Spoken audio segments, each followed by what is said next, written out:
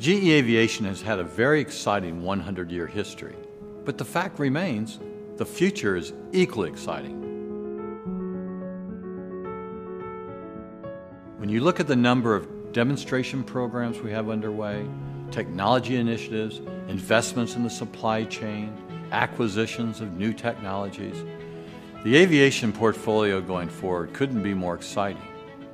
Let's talk about a few of these areas. For one, let's start with the next generation of helicopter technology.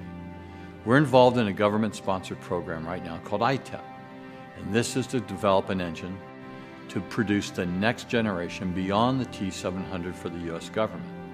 And this engine incorporates so many of the unique technologies from additive manufacturing, ceramic matrix composites, high-efficiency compressors.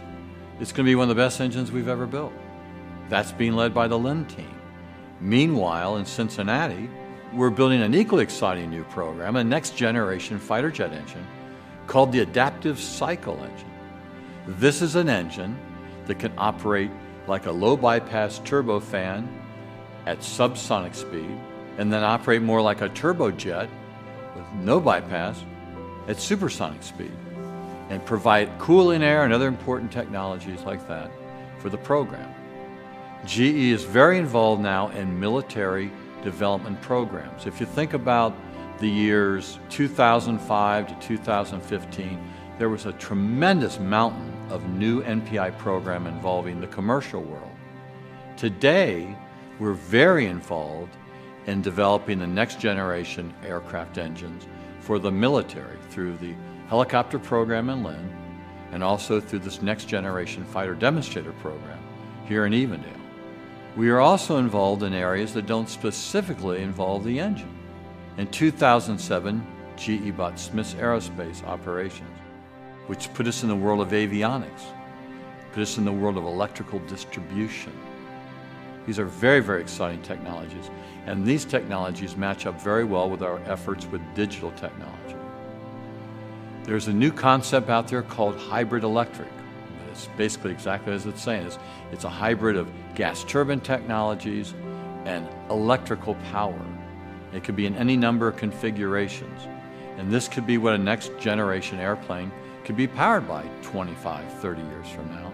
And we're very involved in that technology, both at our research center, in our epicenter in Dayton, Ohio, where we also do a tremendous amount of electrical distribution and power generation work for airplanes.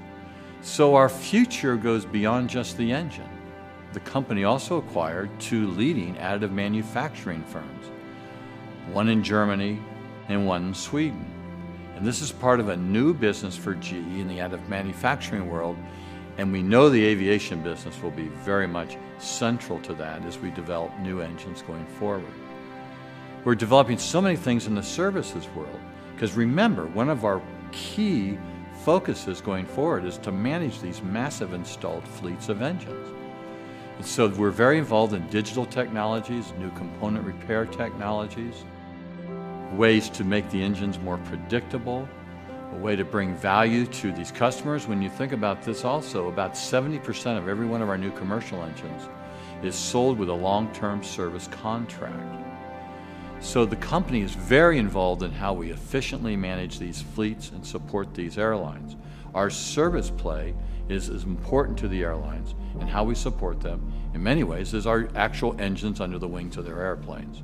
So as the industry grows and matures, we are investing in technologies that go beyond the specific gas turbine to do other areas of operations for the airlines. At the same time, we're doing game-changing things within the engine itself.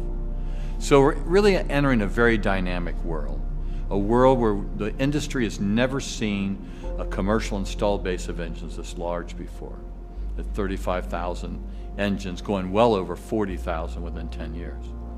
And we've never seen this type of activity in many years in our military world with all the new developments going on.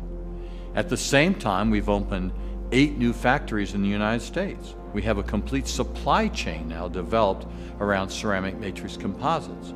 See, it's one thing to introduce the technology and put it in an engine. It's another to be able to mass produce the technology because the supply chain to do it hasn't existed. So we created a facility in Delaware. We created a facility here in Cincinnati.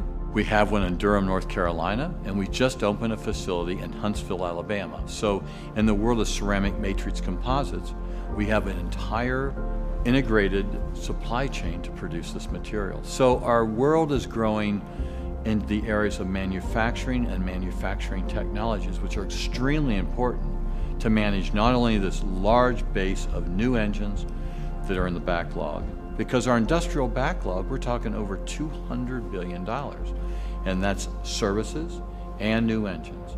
Very exciting time to be in this industry, and one with an extremely important and long-term future.